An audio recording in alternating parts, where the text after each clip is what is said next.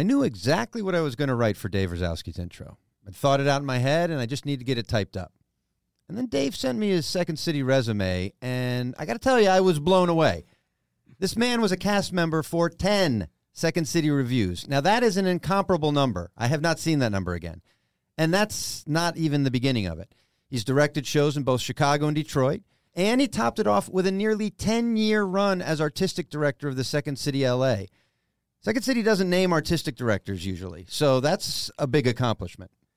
Now, while the volume of Dave's contributions are impressive, I was equally impressed by his recall of them. I asked each guest to send me a little background info for the episodes, and in the 35 or so that we've done, I have never received as comprehensive a response as the one from Dave. And beyond the amount of information was how well formatted and easy to digest it was. Now, this is a theme for Dave, because as I continued my research, I headed over to the Second City website. With very little expectation, I clicked on Dave's picture in the alumni section. Now, because Second City gave the task of filling out bios to the individual actors, some of whom who are dead, this normally results in something like, Joe did 4 shows and loves the Second City. A number of the bios are actually completely blank. And while I could continue my website rant, I don't want to get too sidetracked. The point here is that Dave, he had a lovely bio followed by an equally lovely quote on improv written by Dave. My first thought after reading this was, this should be the template for all of the bios on the website. I'll be working on that after this episode.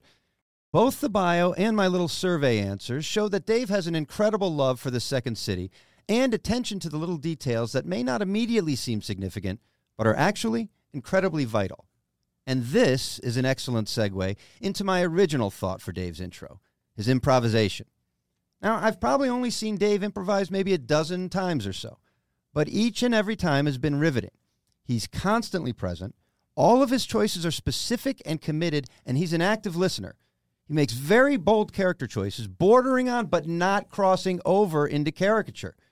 He really is a unique player amongst improvisers, and I don't say this about every Second Citizen, but Dave would have been just as good as a groundling. Okay, once I start straying into my groundlings talk, it's time for me to pivot and now introduce Dave Rosowski. Dave, welcome. Thank you very much. I was a graphic artist for a number of years, so it's really important for me that the formatting be there. It was beautiful. Every cast member, and the sad thing is I'm going to, your recall, it's more to help your recall, really. Mm-hmm. Because that whole list, I'm not going to be presenting it back to you. Right. But as we talked about beforehand, while you're kind of and that's part of the point of me sending it, as you're typing all this thing up, little memories pop up and everything, and that helps the podcast. Right. But again, and I've had a pretty good run of unusual Chicago improvisers. As I mentioned, I had Stephanie Weir before you, and I had Dave Thomas before her. And now I have you. Mm-hmm. And again, I have 30-something. These are 3 of the best character improvisers that I've seen at Second City. Keegan-Michael Key being another one. Mm-hmm. Jordan Peele's not Second City. He's very good at that. But again, those are the names, and I've got a little run of the 3 of you, and it's a little bit unusual for our Chicago-style improv, which is Dell-influenced. Right. And it's kind of the realization I've been having through these episodes is that, and at some point, I'm going to try to pimp you into your character from Maya just for the voice a little bit, just for a second or two, because that's kind of what I was thinking in your improv, even though that's a scripted character.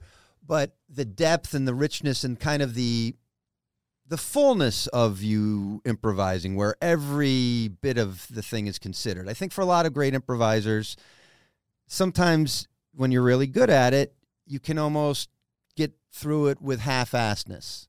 Not even that you mean to, but like you could just play a character that just doesn't have much to it and still say clever things, as opposed to feeling the clothes on the character and the environment around you and why the person talks the way they talk like that, you know? Those are things that I think you bring to a lot of your improv while still having all those fundamentals that Dell insisted upon. Mm-hmm.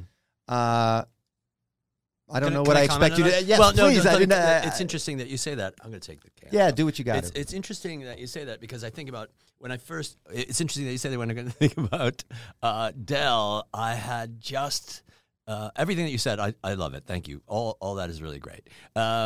when I went to Improv Olympic back in 83 or 84, I had just 83 or 84, 84, 85, I can't remember. I had just come off of performing improv in prisons across the United States. It was non-comedic mask work.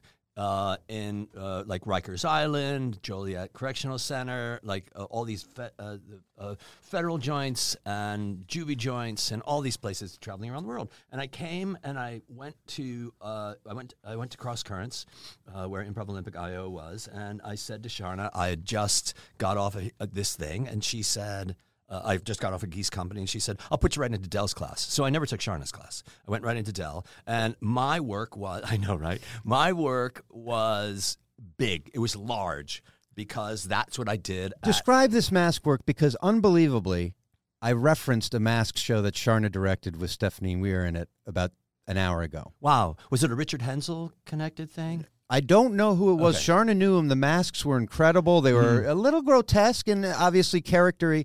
But it was it's the only show I've seen her direct, maybe ever.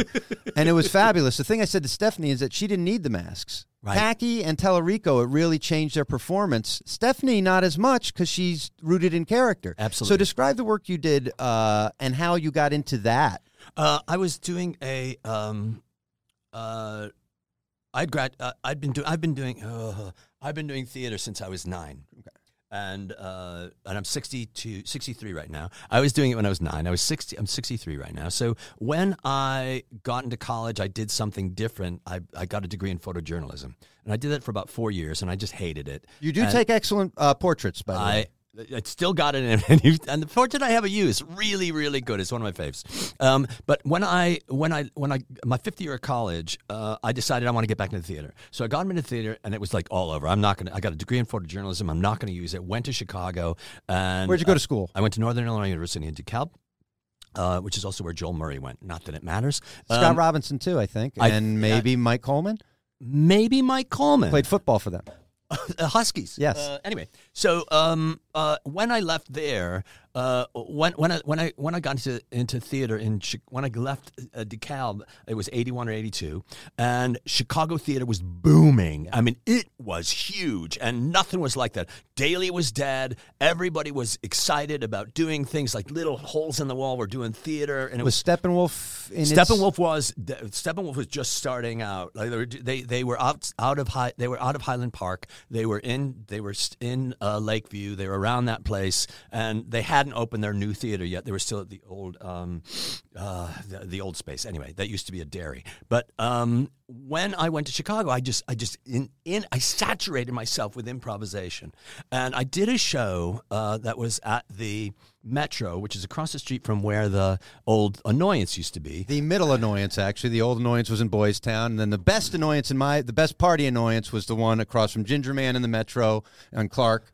And then there's been like 6 Annoyances since. Right. And so we did a show at the Metro, and it was the Bacchae.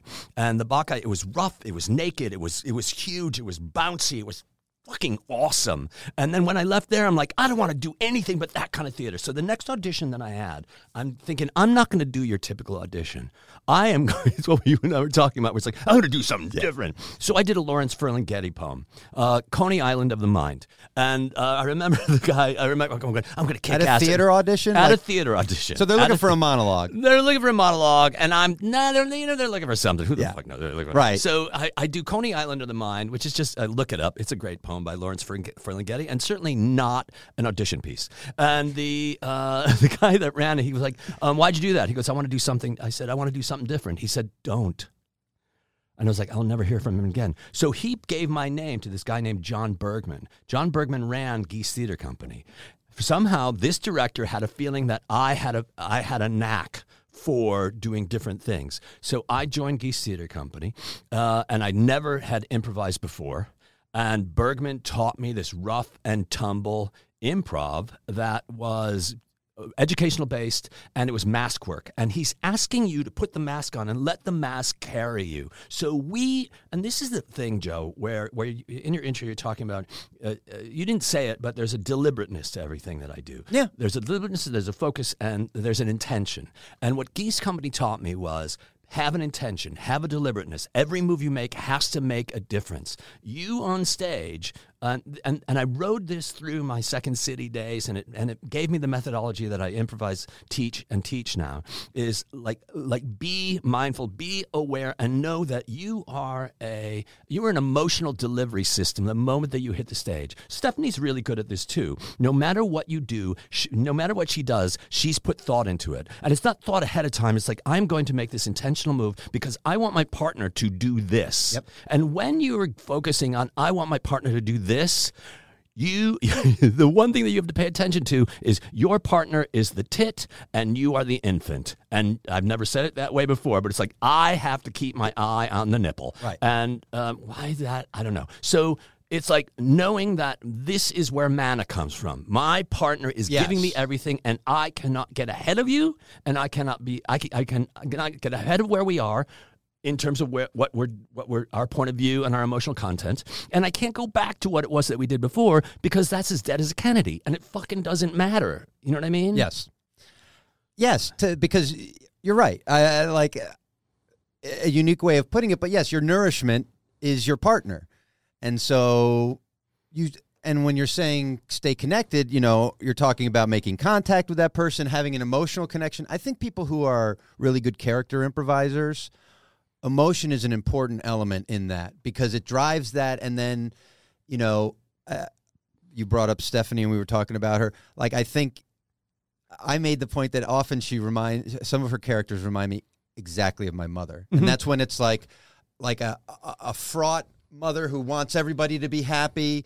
And so the emotion is, it comes out of a motivation.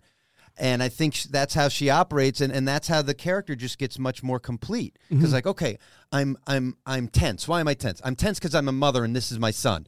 I'm tense because I'm a mother and and these pieces are being put in piece by piece. Right.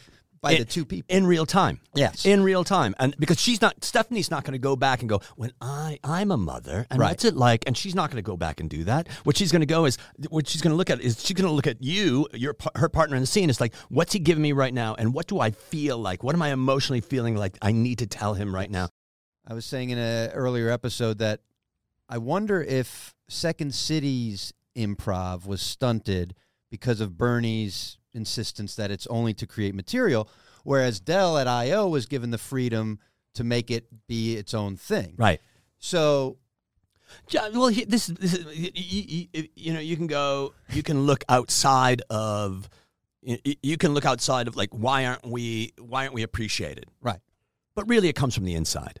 Why aren't there directors insisting that actors keep their point of view? Why aren't there directors insisting that people take the moments? Why aren't there directors insisting that the actors take a moment? Why are we calling them improvisers? Why is it that that when I go to see a cast of Hamilton, I go to see an improv team? Why is there an improv team? Why is it a competition? It's fucking theater, and let's call it an improv cast. You don't have a team member, you have a cast member. Yeah. And the moment that we start recognizing that we're doing theater, and let me just tell you, if you've got a script in your hand and you've got a blocking and you've got a director who's teaching you and being with you every step of the way, what we do is fucking harder. Because we are the directors, we are the directors, we are the writers, we are the authors, we are the playwrights, we are all those things in that moment, at that moment. We are the stage managers. We are everybody. We do pace. We do blocking. We do everything like that. And fuck anybody who feels that what we do doesn't deserve it and when it doesn't deserve accolades. Yeah. And when I say that, what I mean is fuck any improviser who just says, I'm just doing it for fun. That's fine. You could do it for fun. But if I'm paying $10 to see you and I walk in and you're wearing a shitty pair of blue jeans and a T-shirt that says, whatever, with the Brandon, whatever the fuck it is, that thing. I'm like, well, how dare you? How fucking dare you? And anybody that comes in and starts talking about, I'm sorry, one more thing. I'm on a high horse. But for me, for me, it's like, why are you saying that stop referring to yourself as a starving artist? Stop it. Just stop saying that, because the moment that you say that you're a starving artist, some producers are getting a hard on because they're going to go, I can put this person on stage. And the only person that doesn't get paid are the actors. The stage manager gets paid, the musicians get paid, the people that are taking tickets get paid. But the one reason that everybody's there, we don't pay them. Dave, I echo everything you say. And something we kind of talked about earlier is somehow like we're like the Democrats. We're really bad at branding our things, and there is like a self-sabotage where I remember that when Baby Wants Candy, a group at IO, started getting paid, instead of all of us rising up and saying, hey, why aren't I getting paid? We were like, why are they getting paid? Which is what the owners want you to do, is infighting about stuff like that. Absolutely. But you're right. You're devaluing yourself as opposed to we're all worth this. And I have the same, again, I think I'm a more casual improviser than you sometimes. And at this point, when you're doing a show like in front of, the Jane Morris and Jeff and it's just them and us, we're fucking around and stuff. But like I never wear a t-shirt, that I never wear shorts. But it can go further if you treat it like let's make the jazz analogy. Mm-hmm. Those dudes, they wore suits and ties and were very professional. They had some other issues going on because many of them were black and there was racism and stuff. But they were all about the professional appearance, decorum, and everything, and then do whatever the fuck you want on stage. Rip it up on stage.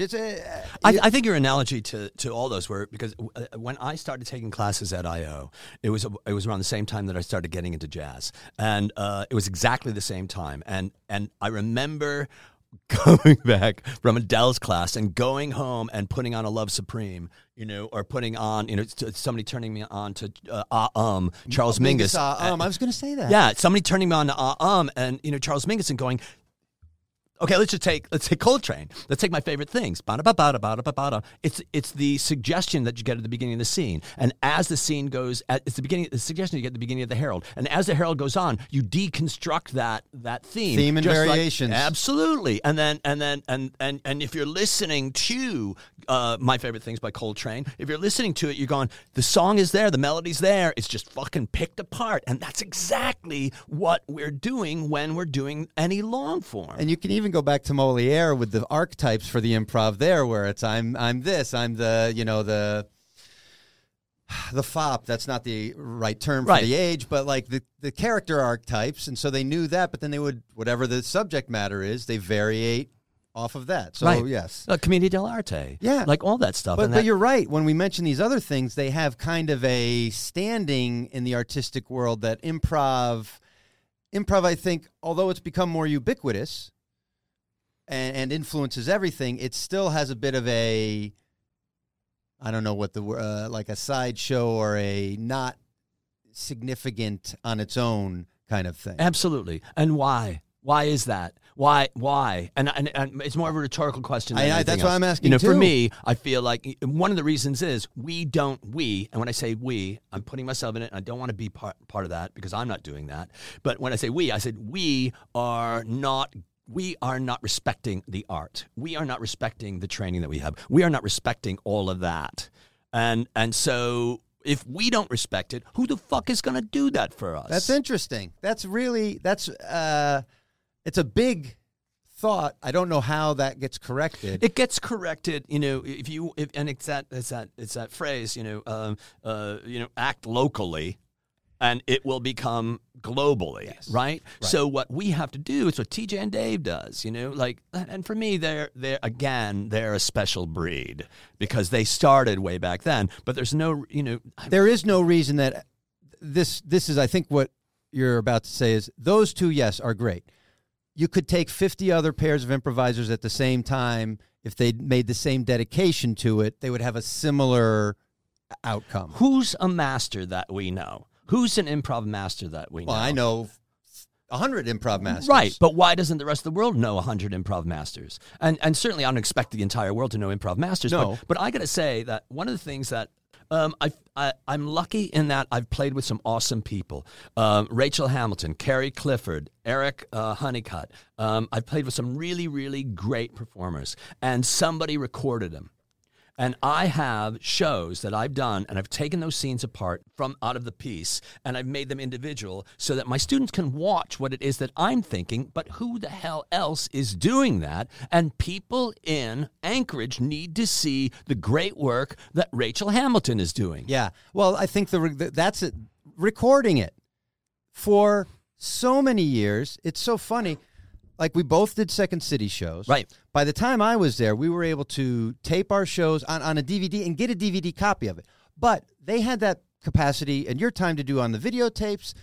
There was the ability. I spoke to Dave Thomas again, and he said they used to audio tape all their sets. And I was like, why didn't everybody from that point forward, from 1973, at every Second City theater, every set be taped? Why? There's no reason not to. Right. But we just didn't even think about it. And I say this a lot of episodes where, look, let's say I've said 20,000 funny things. Easily, 15,000 of those were out into the ether of improv and are gone forever. Mm-hmm. You know, there were some I did at Second City where we were recording it and it made it into a show.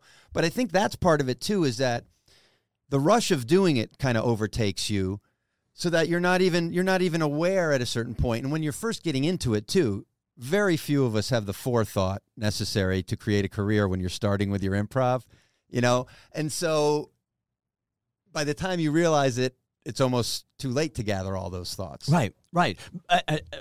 So what that means is it's up to a lot of us. What this means is it's up to a lot of us who are elder statesmen to go, listen, kids, fucking record the shit out of this. Pass the lesson. And another thing is this. If you don't like your face on a video, get the fuck over it. Just get over it. And if you don't want to be on stage, get over it because you are on stage. Yeah. And I have, and I want to say also, but kudos to you because you're one of the people that made it so that the work that we had, if I get this right, the work that we had at Second City is ours and we get paid for it. Am I getting that right? I to a certain extent? Yes. Gene and Pete Gross, Villapeak and Pete Gross, when they did their contract, they got a stipend for the writers. So each time you write a show, you got $1,000. I'm technically not allowed to talk about this unless I'm asked because I talked about it so much in season 1. Mm-hmm.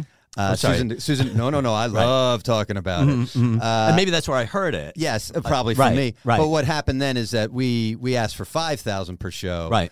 The equity deputy was like, "They'll never give you that." I said, "No, that's how negotiation works. You're fired. We got $3,000, and now you don't own it. They still own it, but you get the material. Absolutely, you get paid for each show." I did. The bagpipe scene. Yes. Bagpipe blackout. I don't know if you know anything about that.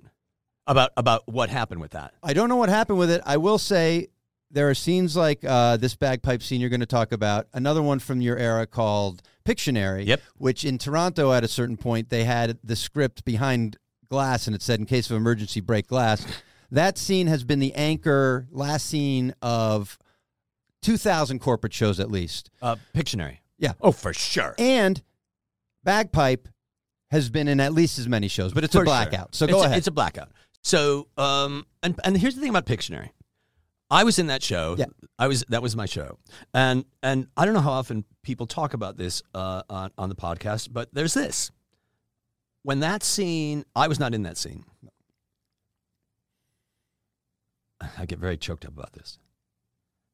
When that scene was about to go on, I would go into the audience, I would sit on the bench, and I would watch every single iteration of that scene because it was a masterpiece. And if you're in a show and you're able to watch your fellow performers do a masterpiece scene, sit the fuck out and watch it. So I got a few years back, I got an email from a student who said, I saw Steve Martin and Martin Short do your bagpipe blackout. And I went, what do you mean? Well, it's your bagpipe blackout. I'm like, oh, I had no idea about that. So I emailed Andrew Alexander and I said, Andrew, what's going on? And he emailed me back and said, yeah, we had a deal with Martin Short, Marty, he calls him, a while ago, but we didn't have a deal with him that he could take that. And I'm like, okay, well, I just want you to know. And for me, I don't care because I didn't get any money on it. Right. 2 weeks later, I get a check for $500. Scott Allman gets a check for $500. And it's like, Martin Short paid for the blackout. But here's the thing. I know this sounds weird. And I said this to somebody the other day. I'm like, what did you do? I'm like, that's not my money. It could be my money, but it's not all my money. Because I did that scene with Joe Liss. I did that scene originally with Jeff Garland. Nate Herman was the director of that show. I remember a couple other people in the cast giving me notes about that. Dan Galogli played the first part of that. It's like, that's not my money. Well, this points to the difference between... Let me just say what I did. Go ahead. So I took that money and I donated it to the Cancer Fund in honor of Judy Fabjans, the late Judy Fabjans. A Second City, yes. A late who died of cancer. And I'm not saying that to pat myself on the back. I'm going, that's my philosophy about Second City. And that's why when a show is written at Second City, it says written and performed by the cast. Now, Commerce, here we go. The Groundlings, you go see a Groundlings show, and again, there's a lot I love about the Groundlings, but when you were talking about the pay thing, every Groundlings show I've ever gone to, soon I'll not be able to say this anymore on this podcast either, but I get there and I go, fire the guitar player, fire the drummer, keep the piano player, fire the two people putting wigs on everybody, and set your own chairs, and you can all get paid. Now, but that show gets people managers, and every scene in a Groundlings show has the author of the scene, so that when they decide to give out the residuals of that, this person will get it. However, Second City sketches that are written by the cast and written by Garland and then Joe Liss are tested so that the material has to stand up despite the performer, which is why you get better, not better writers, but by I think Second City could be considered more of a writer's theater, because you can't tour a Groundlings scene, because that's Kristen Wiig. And if I try to do Kristen Wiig, it ain't working. But if I try to do Pictionary, the words are funny. And you're right, that is a masterpiece of social satire. Like if that was in a sitcom, that would be like the scene they show about the sitcom. It was in a sitcom. There we go. Did you know that? No. Who? What sitcom? The Goldmans. Garland. He stole it. I'm just going to come right on and say. Sure. I maybe I shouldn't say that. I don't know. I don't see why you shouldn't say that. I'd love to have Garland on. And if I had Garland on, I would have to say he didn't work at Second City, but they got his picture up so I can put him on the podcast. He did work at Second City. Well, he wasn't on a stage. I'm sorry. He was on a stage. He was? Oh, yes, he was on a stage. He was in my ETC cast with me. Dave. The Heliotrope Players present, and it's read the title of Garland was in that? Yeah. Garland was in that, but and I'm going to say this. Garland was in that, but he was fired. Okay. And the reason I say that he was fired is, I mean, usually I would not talk about that, but it's in his movie I Want Somebody to Eat Cheese With, of him being fired. So he was fired. Before a show got to run, I believe. We worked on that show. Boy, am I I know there's so many things we could jump around. But we worked on that show for, usually a Second City show is like 2.5 months. Yep. We worked on that show for 4 months. Oh. And again, at that point, that's all unpaid rehearsals. Garland's focus was to get a laugh. When you say Garland's focus, that's kind of a... I'm sorry, let me just say. Garland and focus don't belong together. Garland was hired. Jeff was hired. So the show was a parody of Our Town. Yes. And if you know Our Town, there's a stage manager. Yeah. And Garland played the part of the stage manager. And the stage manager just needs to facilitate everything that's going on, and he needs to be essentially a traffic cop. And the reason I'm saying traffic cop, and I'm going to tell you why in a minute. So he's supposed to be a traffic cop. So he would just keep making jokes over and over and over again. And I remember coming in to a rehearsal after we've been rehearsing for a few months, and him laughing at watching himself. He says, "Watch this, watch this." I said tuna salad 3 times. And I'm like, tuna salad had nothing to do with the scene. So we're like, this can't go on. That's not the Second City way. It's not the Second City way. It really isn't. There's a story of another actor touring, and because I don't have 100% confirmation, I won't say the name, but was touring with a guy who or a contemporary of mine, and in Turco shows would just take the laugh lines whether they were his or not. Now, that guy's a stand-up comedian. Mm-hmm. He's been canceled since. But when I heard that, I was like, that guy, don't get me anywhere near that guy. That is not, because like I said, when the cast gets full credit for the show all together, that means everything is everybody, and sacrifice and being quiet and listening and doing your part, here's where it's like a basketball team, where if you're the guy who sets the picks, Jordan's not scoring unless he gets it. Well, Jordan might. But again, if you're the one setting the pick, that's just as important to the play as anything else. Absolutely. Some people need to have the ball in their hands. But if you're setting the pick and you try to grab the ball away from Michael Jordan, nothing's going to happen. Nope. So and not every personality is fit for that. Right. And that goes, so what you're saying here goes into what a magical experience it is to cast a cast, to put the cast members into the cast. Because and I have been really lucky in the cast that I have been in. Yeah. And whoever put the cast together of Paul Dinello, Amy Sedaris, Paul Dinello, Amy Sedaris, and Stephen Colbert were the three-headed monster. But like then to have Carell in there, and to have Franny and Ruthie in there, and to have Jackie Hoffman in there, and to go, this cast is unstoppable. And then to put the right directors in there, put Tom Janus in there, to direct that. And there's the Maya scene, so going back to your Maya request. But it's that feeling of you create an environment that people can play, and if there's you only need one person to shit in the punch bowl, and nobody wants to get near that punch bowl. That's true. It only takes one person to screw your scene up. Get rid of that person, and because the only mistake you make in sex and improv is casting.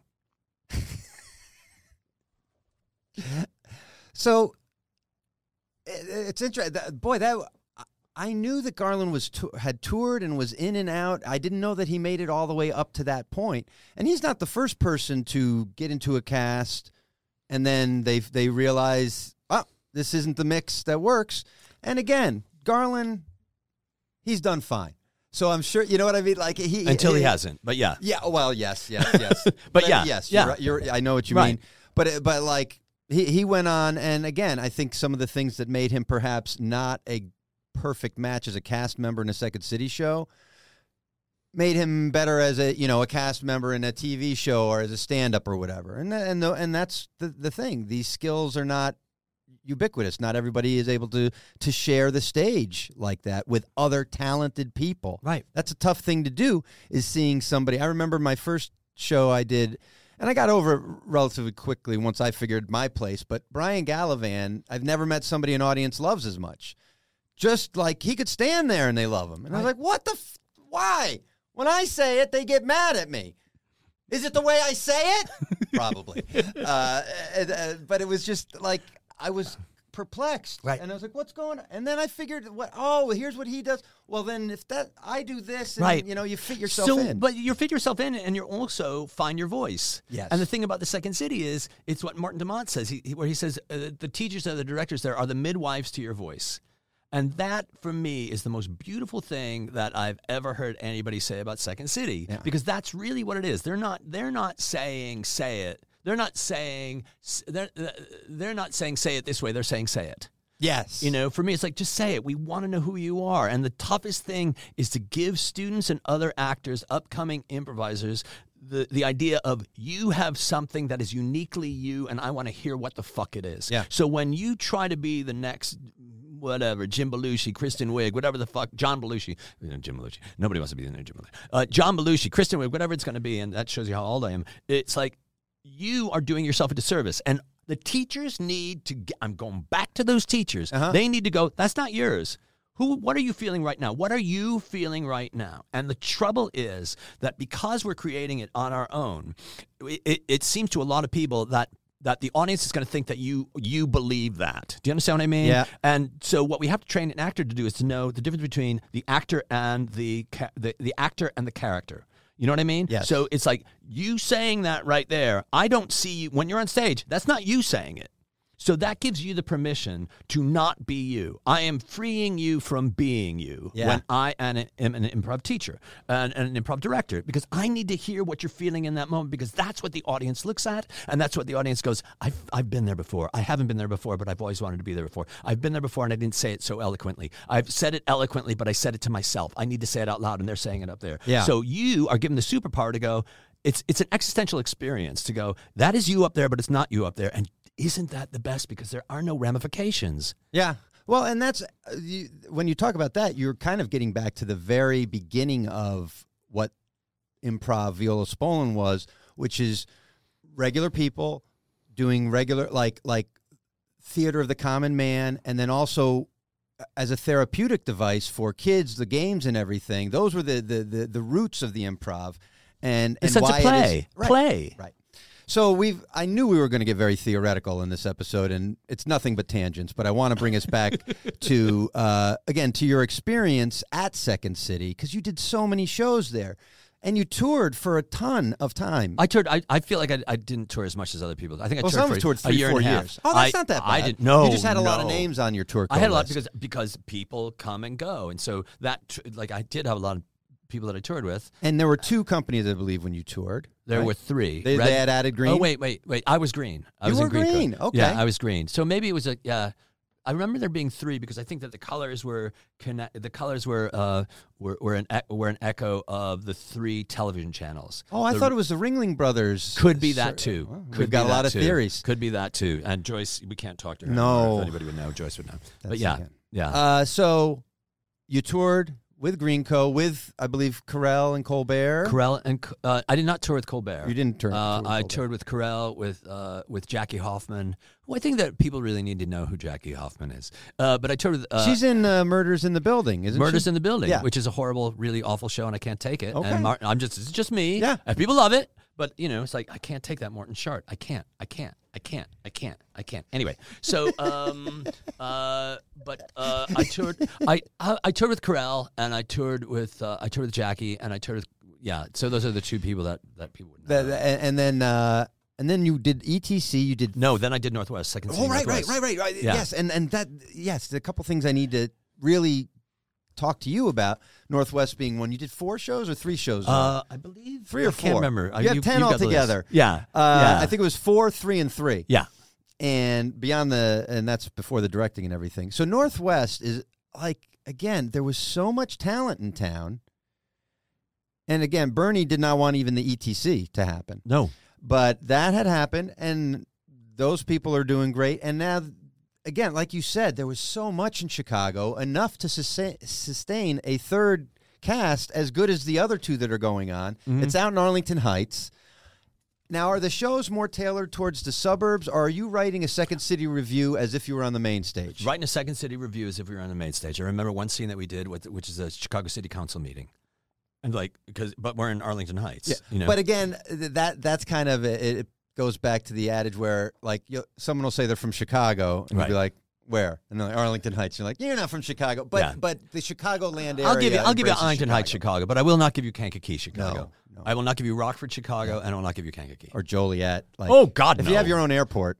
Oh my God, But you're out there in Arlington Heights doing the show. For a similar crowd, really. And how was your experience there? It was great. Cheryl Sloan, Joyce's daughter, was the producer, and she was very hands-off. And that's not to say that she let us get away with anything, but I never remember her saying, you can't do that. Right. So it was really a blast because we weren't connected to downtown. And there's something about the moment that you go downtown where there's something about going to ETC and then going to main stage because you're in that building at 1616 North Wells. And to be in that building at 1616 North Wells, that's what people know as a Second City. And so there's a pressure on you that you pretty much bring yourself, right? But when at Second City Northwest is like, no. And I don't know if you know this, but Mick directed a show. Mick Napier directed a show, and there was for some reason, I don't know why, they had an aquarium stuck in as part of the set, and I don't remember what that was, but I do remember they had a closer, and it was an awful closer. It was horrible. The closing number was musical. It was a closing number, and they changed the last word. They changed the last stanza to like singing. Oh, it was life in a fishbowl or something. And singing. And their last stanza, they turned it into "Here's your money back."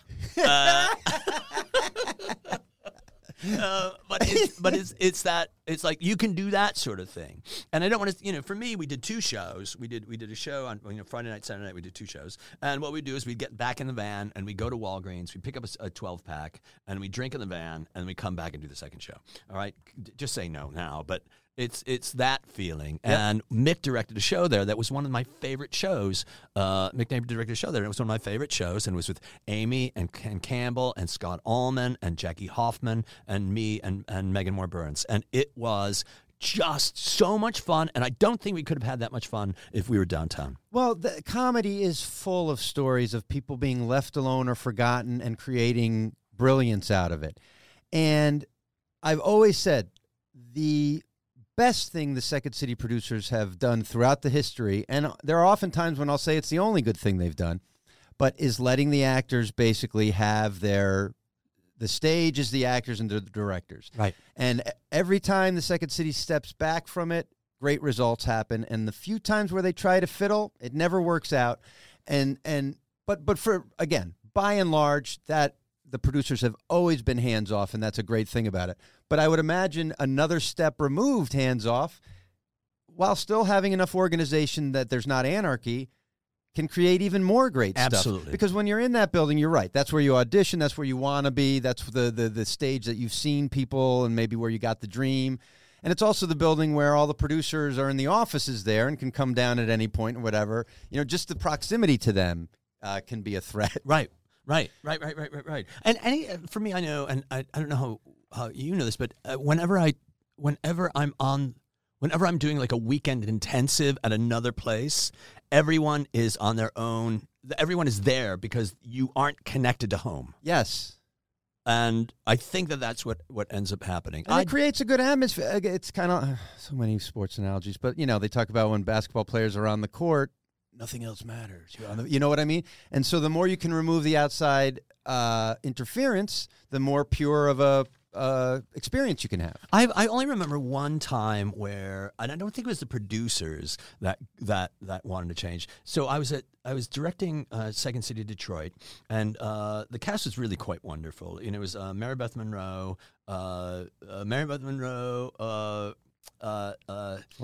Mark Warzeka, Keegan Michael Key, Antoine McKay, Sherry Van Hugel, and Kirk Hanley.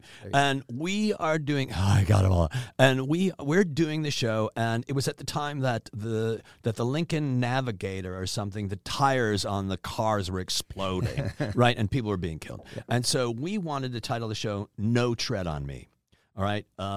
No Tread on Me. And the people that were in partnership with Second City, which is always a problem, were the Illiches. The Illiches were part of the people that were putting up the new Ford Stadium, where the Lions, owners of the Lions, owners of the Red Wings, owners of Little Caesars Pizza. Right. And Hockeytown, where we were right there. And they said, that show will not open if that's the title. And so we jokingly titled the show Ham. But it turned out to be the 19th review, so we called the show 19th Nervous Breakdown. But that was the only time I remember. And when I was a director of the main stage, I remember like the cast and I did not get along. We did not get along. And I remember, going to the producers and saying, I'm having a hard time. And they went, deal with it. I'm not going to do anything about it. Okay. And they were right. But and I will say the thing about titles, I pitched every show I pitched Second City Sells Out because I wanted the people in the box office to say that, and they wouldn't allow it. So that's where Commerce does rear. And I understand it a little bit where it's like, well, we want people to come to show. We don't want to have the show be like, all understudies tonight. Right. That's the name of your show? Yep, all understudies tonight. Buddy the hand that feeds us. Yes. Right. But that also points to the attitude. Another thing I think is necessary for a second citizen, not all, but you need to have a couple in the cast who have no respect for authority, Absolutely. or at least a legally limited, up to legal limits, respect for authority. You're Adam McKay. Yes. And I guess Garland was also that. Well, and people have different ways of being their subterfuge. Ed Furman would just say the most unbelievably. We all have our kind of subversive way. Mine was constantly trying to, satirize Second City within the shows to some effect. So Colbert and Jackie Hoffman would do a scene where Jackie Hoffman played Jackie Hoffman coming to Colbert, who was playing Kelly Leonard, and Colbert did a great Kelly Leonard, and they would do that scene in the set, and no one would laugh but the waitresses and us. Yeah, Dave Thomas said that he did a scene where he basically was playing Sheldon for the whole thing, and Sheldon figured it out, and he was like, well, I mean, he did a good job of it, so what are you going to do? So, I mean, it's impossible for us to just go chronologically, but I do want to ask, so the Northwest experience, how was that viewed by other Second City people? Was it like, oh, good, another opportunity for us, or it's like, why do they have to do the show out there? There was certainly a little of the why do they have to do a show out there, and when you're, but But those are the people that are, who the fuck is saying that? You know, there are certain people that are going to say that, but is somebody who's in the training center going to say that? No, because it's an opportunity for them to get it. Somebody in the touring company to say that? No, because it gives an opportunity for them to say that. So it's usually people that are cynical. It's usually people that their first thought is like, it wasn't as good as it used to be. Yes. You know, that sort of thing, which is always true. That somebody says that. Yes. It's not always true. No. But for the most part, you know, I don't think that people were pissed off that it was out there. I think for me, and I experienced just a little bit of this. I remember when I got hired, there were two people who can I'll say this elegantly, can go fuck themselves, who said they hired you. Right. And you know what? You're not the first person. That's probably happened to, like, you know, 1 out of every 3 people at Second City where somebody, and that's the kind of passive aggressive. That's aggressive. Yeah, you're right. I mean, for me, the moment I said that, I'm like, do you know that you both said that out loud right there? And I'm like, fuck you too. There you go. And here's the thing. What other people think of me is none of my business. Because I know that the cast that I had kicked ass over your cast, and you can go scratch, asshole. You know, there's a picture of Colbert, Carell, Paul Dinello, Colbert, and me. And doing the obvious song. Yeah. And I'm looking at it going, was there anything more fun than that? No. And is there a mural of those two assholes on the wall at Second City? This picture is a mural on the wall at Second City. It is, in more than one place. It's right there, actually. There, up in the corner. See it? Up in the corner. Oh, Over my here. God. It is there. In that picture. as if to prove your point. Wonderful timing. Right. So, yeah, and there is always that little kind of, even when the ETC started, there were people who were like, what do you need to start another theater for? Right. Blah, blah, blah. But it's all opportunities. And ultimately, Second City figured it out, because if you got somebody on Northwest, or you got somebody on Vegas, or you got somebody here and they never made it back to Chicago to the main stage, you still could put their picture up if they get famous. Right. You know, right. And Stephanie said Julie Louis-Dreyfus. Stephanie went into Second City because she saw a picture of Shelley Long on the wall and say, oh, I like her. And now Steph's picture is up there. Right. So... Oh, God, Stephanie Ware. So I just did her episode. That's why she's on the mic. I know. Just let me just say, come on. She should be one of those people that Stephanie and Bob should be two people that we go, I'll pay $35 to see you. Yes, those two. That's a great example of two people. You know, Nichols and May. Right. When Boom Chicago was doing all their video stuff and incorporating into that, and then they did the switches of Boom. I started that. At Boom, when you directed the show there? That was my idea, to have those video cameras on the video. Well, that was groundbreaking for Boom Chicago, and it really ushered in a great era for them. And then they switched cast with Second City, and at the time, I was hoping that influence would go to the ETC, and they would make that truly an experimental theater company and purposefully separate themselves from the main stage. And I understand why they didn't want to do that, because you get the overflow crowd that has an expectation and things like that. But anyway, that's the thought on that. But my first show when I went from Northwest to ETC, my first show, we had TV monitors in there, and we used the TV monitors. We had pre-recorded things on the TV monitors. We had in the show that we did, the Nate Herman show. We had Roy Leonard. The scene was called Polatino Town, and it was Joyce Sloan talking about this neighborhood that didn't exist in Chicago called Polatino Town. And Roy Leonard, the WGN host, interviewed Father Joyce. Of Second City producer Kelly right, Leonard. But also a radio legend in Chicago. Absolutely. And he interviewed Joyce Sloan as somebody who knew about Polatino Town. And it is gorgeous what we've done. But we did that. We did other video things. We did that. Yeah. Well, there was a scene called Bagpipe. Yeah. Not Bagpipe. There was a scene called Satellite. And Satellite was Joyce worked at a resale shop. And she got like 4 football helmets, yellow football helmets, and we turned them around, and I've seen the picture of this. Yeah, so we were all on we were all astronauts doing a spacewalk in order to get a satellite to work again, which is one of the TV screens, and it was really a beautiful scene. So all Allman had a window fan strapped to his back that he had plugged in, so it was kind of like projection. I took a bentwood chair, turned it upside down so it looked like another projection thing, and Allman had that ceiling fan, and he had a plunger because it was backstage, and Ian was the one that was supposed to fix the ceiling, the satellite, which was the TV monitor. You with me so far? Yes. Right? So what happens was we were pretending to have a rope, and the rope broke, and Ian would float out into the audience, right? Yep. And the audience, so we're on the stage, and it's a thrust stage, Yep. and he's floating out into the audience. And what he did, which we did the first time, was Allman took out the plunger, pretended to wrap a rope around it, handed it to the audience members who all made it look like it was floating. One guy handed it to the guy behind him, guy behind him. And this was all improvised. Yeah. And then we eventually put it in the show, and Ian stuck the plunger to his helmet, and then we pulled him back in. Yeah. That's that theater. Yeah, That's yeah. that theater that you don't get that on main stage because ETC is thrust. And it's so low, you are with the audience. Absolutely. You're and right. form follows function. And so Yeah. that's why ETC is so cool, because the theater is changing the way that you do the scenes. I love doing the sets in the ETC actually because of that. Because it's more, it's much more.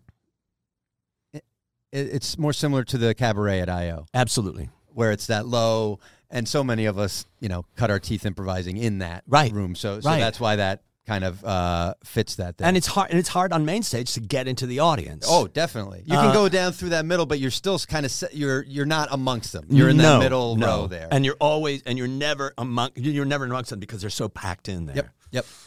So you did Northwest, and did you go just right from Northwest to ETC? I would assume it's just another. It just kind of is another, at least paying step in the feeder system there to the stages. Yeah, I never. The financial thing was never really something that, for some reason, I never thought about. Not that I have money. No. But it was just like, But so I got a phone call from Joyce saying there's some personality issues going on in ETC, and we need a clown. Okay. And you're a clown. And I was like, okay. So Joyce was honest in a way that nobody after her really, like, just her I had experience with her quite a bit, but never in a professional way, just Right. in kind of visiting her and yeah. soaking it up. But hearing the stories of how she was, it's pretty interesting how she operated professionally. Oh my God! I mean, so when she said that we want you in ETC, I said, Joyce, I just bought tickets to Florence, and Someone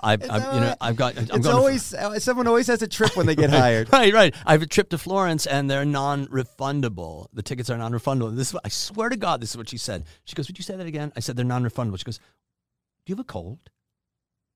And I went, "No, I don't have a cold." She goes, "I think you have a cold. I want you to go see my doctor." And I went to see this doctor, and the doctor said, "How are you feeling?" And I said, "I'm fine." He goes, "What do you mean you have a cold?" And he goes, It's like getting your weed prescription. "What is this?" But then when he said this, he goes, "I hope you're not planning to travel, say, to Italy." And I'm like, what a coincidence. He like, "Here, send this to the airline." I got my money back. And it was like, and then I was in the show. That's how Chicago works, everybody. That's exactly it. That's exactly what happened. She calls a doctor who gives you a note. Oh, my God. And then that show, Barb Wallace directed that show, and that show got... Is that the first time a woman directed a Second City show? No. Okay. I think Betty Thomas directed a Second City And show. also Bernadette Burkett? directed a Northwest show. That's right, but that was after. Okay. That Okay. was after. I didn't know Because I think the sequence of I that. thought that Betty Thomas directed that show. And what happened to Betty Thomas? This is the second time. Boy, life is a herald. Because Betty Thomas came up in my previous episode I did today, too. And it was about showing the advancement of improv, because when she introduced the show, she introduced it as if it was going to be bad, because it's made up. She just didn't know. She's from 1974 improv. Right. We did our 1999 improv, and it was impressive. It was for a Dell thing too, which was nice, because it was like, here's where it's gotten to. Yeah. Somebody told me a story of I think it was the cast that I directed on main stage, and they were saying that Alan Arkin came in and worked with them, and Alan Arkin didn't know how improv worked. Backetall talks about this in his episode. We all did a workshop with Alan Arkin. We're all in the ETC, and he asked for 2 people to come up, and it was Backetall and somebody else came up. And again, the sets they would do is give us 20 suggestions. We're going to go back. We're going to write them down. We're going to kind of sketch them out a little bit and have a real idea what we're going to do out there. Well, they just took the suggestion, whatever, and they did a 10-minute great scene. And so Alan Arkin was like, I have nothing to teach you.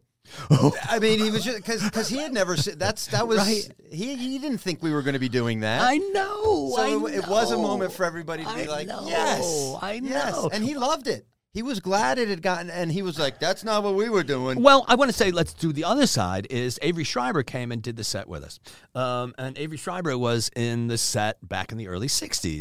Avery comes and does a set with us. And my mom went to high school with Avery in Chicago. My mom, and I'm like, oh, my mom would love it if I come back home and I say that I did a set with Avery.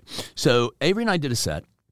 And I don't remember what it was, and maybe it was Spot. Can we get, suggestion where we are? And we did the scene, and the poor guy was so slow, and everything took forever. And I'm going, there reaches a point where you probably shouldn't be doing this anymore. And then it clicked in. He's doing this intentionally.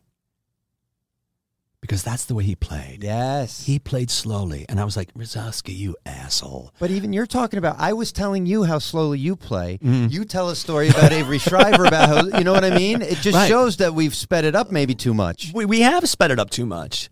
And we have sped it up too much. And for me, it's that sentence that, who the fuck said it? If you want to be interesting, be interested. And that's the whole thing. The audience will sit and watch you as long as you're connected to what the hell's going on there. I want to talk about 2 more things at least. One is Maya a little bit, because I don't think they perform Maya anymore. No. And I wonder about that. And I don't, I understand why they don't perform it anymore. I'd love to talk to Steven about it, because I think he wrote the scene and it all. No. It was a cast. Oh, yeah. Cast brought it that all was, in. That was. Do you want to talk about that scene? Yes, let's do it right now. Okay, so. And I'm off, so you give me the story. Okay. There are 2 scenes that I know at Second City where the moment that we did it, it was done. The moment we improvised it, it was done. That was it. Most scenes take, you do it in the set, and then you do it the next day, you work on it. Steve and Steven, Carell and Colbert, they come in with an idea that they just thought about, like when Steve comes home, he's an old black woman. Right? And so I remember Tom Janis directed that show, and they came in on a Tuesday, because Monday we were dark, we weren't rehearsing on Tuesday, came in on a Tuesday on main stage. I remember it clearly, and I remember them coming in, and saying to the cast, here's the idea, we were in the house, about to jump on stage, and they said, here's the idea, Steve and I, Carell and Colbert, we come on stage and we're coming off of a train, and we are Colbert is an old black woman, but Steve doesn't know. Yep. Right. So I remember going, and we came out one at a time. Yes. And I remember thinking, no one be the suitor. No one be the suitor. No one be the suitor. I'm going to be the suitor. I'm going to be the suitor. And it just so happened that I was able to be the suitor in that scene, and then Ullman came in afterwards as the racist, and it was like, boom, that was done. That scene was done. The thing that they worked most on, but it was not written by those 2. It was just brought in by those 2. And I go back to what a great cast that was, because we all understood that scene is not about, and the interesting thing about that scene is not about who you think that scene is about. That scene is not about Colbert. That scene is about Carell. Another thing that you don't realize is, and I use that scene when I'm teaching, is to look at that scene and go, when does Steve Carell become Sarah Brown, old black woman, which is what she's noted at the end. And you go, and people go, well, at this point in the scene, it's like, nope. At this point in the scene, nope. When Steve comes off this, when they come on stage, Colbert says, when I come home, I feel like I'm a different person. When I come to my hometown, I feel like I'm a different person. And Carell says, yeah, me too. But Carell doesn't say, yeah, when I come to my hometown, I'm a different person. So it was at that moment And I know that it's a minor thing, No, but I've but- seen that scene a million times. Sure. So again, going back to this encompasses everything that we're talking about. Yeah. Because it's about connecting to your partner, playing for the whole, don't going for the left. Garland comes in that scene, and that scene does not. Yeah. That scene is not a classic scene. Right. And I'm sorry, and I totally understand why it's not shown now. But it was a classic scene. And when we did it at the 50th anniversary, I didn't want to come to the 50th anniversary because I was just essentially fired as the artistic director at Second City. And I didn't want to come. And Susie Nakamura says, you get on a fucking plane and you show up. And I'm so glad that I did because we did that scene. I walk off stage. What's her name? The Schitt's Creek. I'm just spacing out. Catherine O'Hara. O'Hara. Catherine O'Hara comes up to me, grabs me, whispers in my ear, "You're a wonderful actor." And I'm like, "Oh, fuck." All worth that. All worth that. But in that scene is also this moment, the moment that Colbert and I take. That's it. Boy, the timing today. Yeah, Colbert. The moment that Colbert and I take to have that kiss, I come in hat in hand, strong character, with a dialect. Yeah. Come in hat in hand, and he just looked at me, and I remember thinking, the moment we did that scene, I'm thinking, I want to kiss him. I want to kiss her. I want to kiss her. I'm going to kiss her. I want to kiss her. Emotion and a choice and a motivation. Absolutely. So what we do is that kiss takes a long time. The audience gets all grossed out about it, and they're like, no, and we kiss for a long time. Sure. And then we let go, and it's uncomfortable, and we live in the uncomfortableness because this is acting. This is acting. And I cannot tell you how many people, it was gross. We would hear people shout out, let's get off stage. I didn't come here to see that. And we wrote all of it down on the backstage wall, all the things that we have said. Because this is 1994. Yeah. You didn't see two men kiss. No. It's crazy to think in 1994 how backwards it was. Because in 1994, we thought we were way better than 1974. You know what I mean? Exactly. Again, everything's progressive. So such a volume of shows. After doing 10 shows, did something compel you to leave Second City, or was it just like, all right, I've done that last show just killed me. Okay. The 35th. Was that the old wine in new bottles? Yeah. And it was a touring company show, and it was awful. That's interesting. Why did they make a resident cast do a best of show? I have no idea. And the material was like, who cares about Eisenhower? Are we really doing jokes about fluoridation? Is that what we're really doing here? Are you telling me that, it's like, oh, Mayor Daley, like, who cares? It's hard. And again, Second City produces a lot of tourable scenes, but very few of them have more than, let's say, like an 8-10 year lifespan, just because culture changes and things. Right. And we're all wearing old costumes. If you're going to do an old, and here's where Maya comes in. I think if you're going to do a show with old scenes, do a show called Scenes We Can't Do Anymore. And explain why you can have somebody there with context who explains where this came from, why you did it, and why you can't do it anymore, and educate the audience and still monetize your scenes that are good. There is a chapter in my book, soon to be published, called A Subversive's Guide to Improvisation. And there's a chapter called We Can't Do These Scenes Anymore.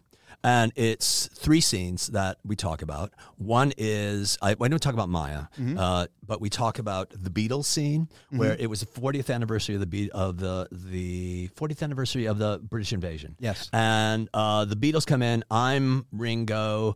Colbert is Lennon. Yep. And it's like, we're all the Beatles, right? Is there a Nazi component to it? No Nazi component. So we come in, and Craig Taylor recorded the screaming of the people at the Ed Sullivan show. Yeah. So the scene was about the Beatles coming right off of the stage into the green room. That was great, and we're going great show. And then Colbert says something like, "I don't know about you, but Mr. Sullivan touched me." And then Carell goes, "Yeah, he touched me too." And Allman goes, "Yeah, he touched me too. He fondled me." And I'm like, he didn't fondle me. Why wouldn't Mr. Sullivan want to fondle me? Like, there's a scene you can't do. Another scene was... Go ahead. I know. You know, like, what my silence is articulating here is my struggle of, like, there is a there can be a lesson in this if people I don't think the problem was with the material as much as it is with the audience not understanding satire. Context. Yes. And that makes me mad. I understand you don't, the offended is the one who gets to state if it's offensive. Absolutely. I just wish there's I want to be able to contextualize these things because I think they belong. I don't think there. I think that there's some jokes in that scene and it's really fun scene, but that's not a hill I want to die on. Right. Yes. I may want to die. I may want to die on the Maya Hill. I may want to die on the Maya Hill. Another scene that's there. There's two scenes. Another scene is we had Second City had a relationship with Ringling Brothers Barnum and Bailey, and we got tickets to their circus, and they got tickets to our show. Yeah. So we went to see their show, and we were inspired by that. And so Jackie Hoffman, Carell, and Colbert are dressed up like clowns. And they're dressed up like clowns. And Jackie plays a deaf clown. So far, so good, right? Jackie plays a deaf clown. And Colbert is trying to rape her. And Carell comes in with his, nose and his, that hammer that goes, peek, peek, doing peek, clown and it's like, violence. and they do a clown thing with the big shoes and running around, and it's about to get really intense. And then the door opens, and Scott Allman is dressed up like a Shriner, and I'm in a ugly T-shirt in a wheelchair being wheeled in, and I go, clowns, pretty clowns, So like Make-A-Wish Foundation, and we save the rape. One more scene, may I? Sure. It's called Spelling Bee. Oh, yes. So Spelling Bee is... And that everybody toured Spelling Bee. Huge scene, funny scene, except everybody gets shot on stage by a kid who goes crazy because he's abused on stage. And one of the judges of the Spelling Bee is his father. Yeah. So Carell kills Colbert and me because we were mean. Yep. But here's the thing, which is a real drag. There's a line in that scene where Jackie Hoffman plays a Jewish kid, and Colbert says, your word is compass. And Jackie says, can you use that in a sentence, please? And Colbert says, yes, of course. Your people killed Jesus. Compass. Like, I'm sorry, but that's a funny joke. It is a funny joke. Told by a very, very, very dedicated Catholic, actually. And a very dedicated Jew. Yeah, right. Yes. Yeah, and I think that's, that's the line there. Stand-ups go into this whole other thing. That's actually what I think some of the advantage of sketch comedy is it's easier to present the context in a staged way. But another thing about comedy is I'm sorry, one more thing. No. Comedy is it's fashion. It's of its time. Yes. And I don't know if you've seen the George Carlin special on HBO. I did. But at the beginning, he talks about there are two types of comedians, and one of the comedians is you can't do those jokes anymore, mother-in-law jokes. Yes. And when you have an improviser who is stuck in the past, we know a few of those people. Yes. They're stuck in the past, and you're going, it's really hard to improvise with you because you're improvising mother-in-law shit, and you're improvising gay humor, and you're improvising, like punching down. Yep. And it's like, Yep. And punching down is something I am very against, and I think that is the opposite of what Second City teaches. Right. Which is always punch up, which is why the producers didn't like me because I've considered them up. I do want to I know we've gone for a while, but listen, nobody has had 10. I've had people on here that have gone a half hour who did one show. So technically that should give you 5 hours, really. But I do want to talk about L.A. and artistic directing the first years here of the L.A. theater, which does not exist anymore. No. And what was that experience like? And then I'll let you give last thoughts. Well, I got hired. It was melancholy. Yeah. Because I took Martin DeMott's place when Martin died of AIDS. And at that time, it was 2000. And I was coming into a space that was, so Second City was married to not the Illiches this time, but was married to the Improv, the comedy, stand-up comedy club, the Improv. And we had one small theater, and we had one rehearsal space upstairs, and that's all that we had. And it was make the best out of what we can do. So I always felt like I was the redheaded stepchild in that. And my first thought was, we need to have a resident company here. And so I took the best of. I did a best of show, and I hired Scott Robinson, Teresa Mulligan, Rachel Hamilton. Who else is in that show? Tamara Bick, and a couple other people that I can't remember. I think maybe Pip was in that. Okay. Pip, maybe Second City people Second in City Chicago. people. And exactly. Quality people. Quality people. I could get Pip wrong. I'm sorry, Pip, if I did. So we did that for a bit. We didn't get the support from Chicago, and so it just went away. I mean, that show went away, and it was just me trying to get bigger and more and more and more and more. And then we got great teachers, and I really worked on the curriculum, and we were kind of let go. Like I was at Northwest. Yeah. And we said, we're outgrowing our space. We can't do this. And we were renting a space, which ended up being the one in Hollywood. We were renting that space out, and they hired, they said Gary Rudorin was going to come, and Ruderman at the time. Gary was going to come in, who's an architect, and we're going to look at a space. And Lee Costello and I found a space on Hollywood Boulevard, which had been perfect. Lee Costello, former Twitter executive? No, that's Frank Costello. Right. Costello. But Lee was the executive producer of Second City, LA. So we look at a space. It doesn't matter. It was on Santa Monica. We looked at a space, glorious space, lot of room. Gary comes in. I tour it with Gary, and I go, I want this and this and this, and I want to put this and this and this and this. And Gary comes up with the schematic, and it was good for Santa Ana, and then it died. And then we're stuck at this place on Hollywood Boulevard. We never got the support that we needed. Yeah, and it's interesting because you've got the alumni out here at your disposal. Right. Not always at your disposal, but if you want to use they them. did. They had. Yes. I mean, they had at the Mayfair Theater right. when I came out in the 80s. Yes, they did things like that. And every other time they've done a satellite theater, it has come with a resident company doing a resident show in that town. There was a jeweler down the street. There was a jeweler right down the street. And in front of the jeweler there was a spot. And I don't know what the fuck happened there, but it smelled like an ass all the time. It always smelled like ass. And I'd pass by and I'd forget.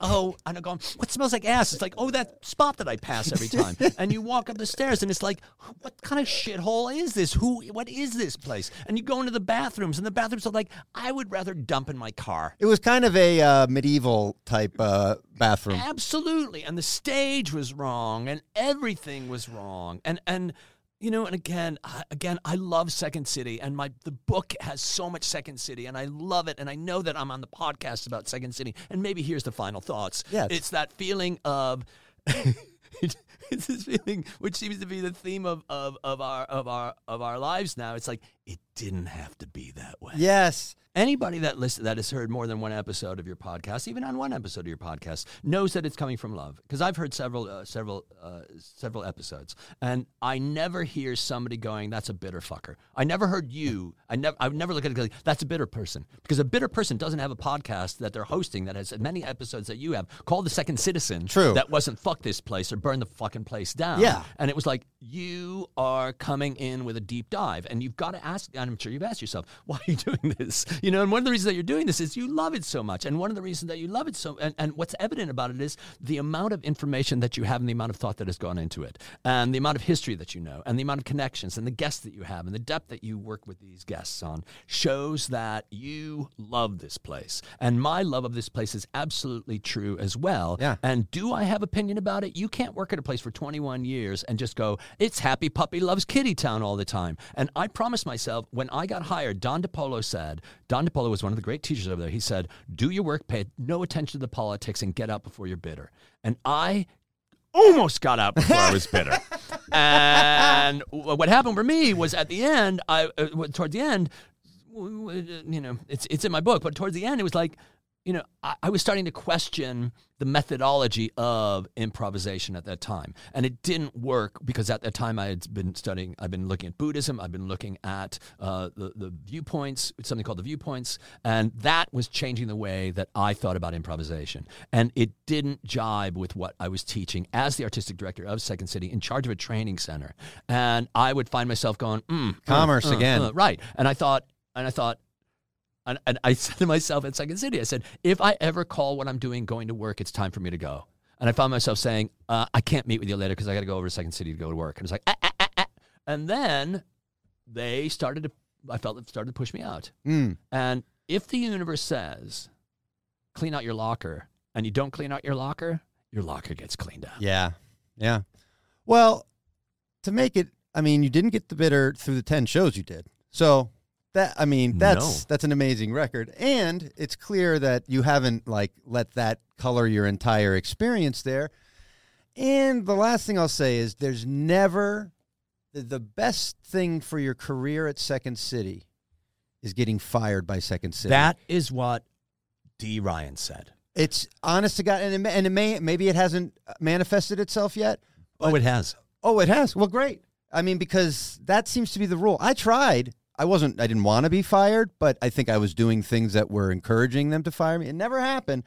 So, unfortunately, I still got to wait for that. And then things will really start rolling. But, Dave, as you mentioned, this episode will enhance the future episodes because of the information you shared with me. And that's, kind of part of the point of this whole thing. So I thank you for sharing all of it. And I enjoyed it and loved it. Me too. And I look forward to your book. What's it going to be called? A Subversive's Guide to Improvisation. All right. I have Aspiring Subversive on my Twitter handle. So nice. It's for me, that book. All right. Thanks for listening to another episode of Second Citizens. I'm your host, Joe Canale, asking you nicely to follow us on Twitter at Second Citizens or on Instagram at Second Citizens Pod. Also, since you're listening, why don't you give us a 5-star rating and any kind of review that you like, good or bad, as long as that rating is 5-star.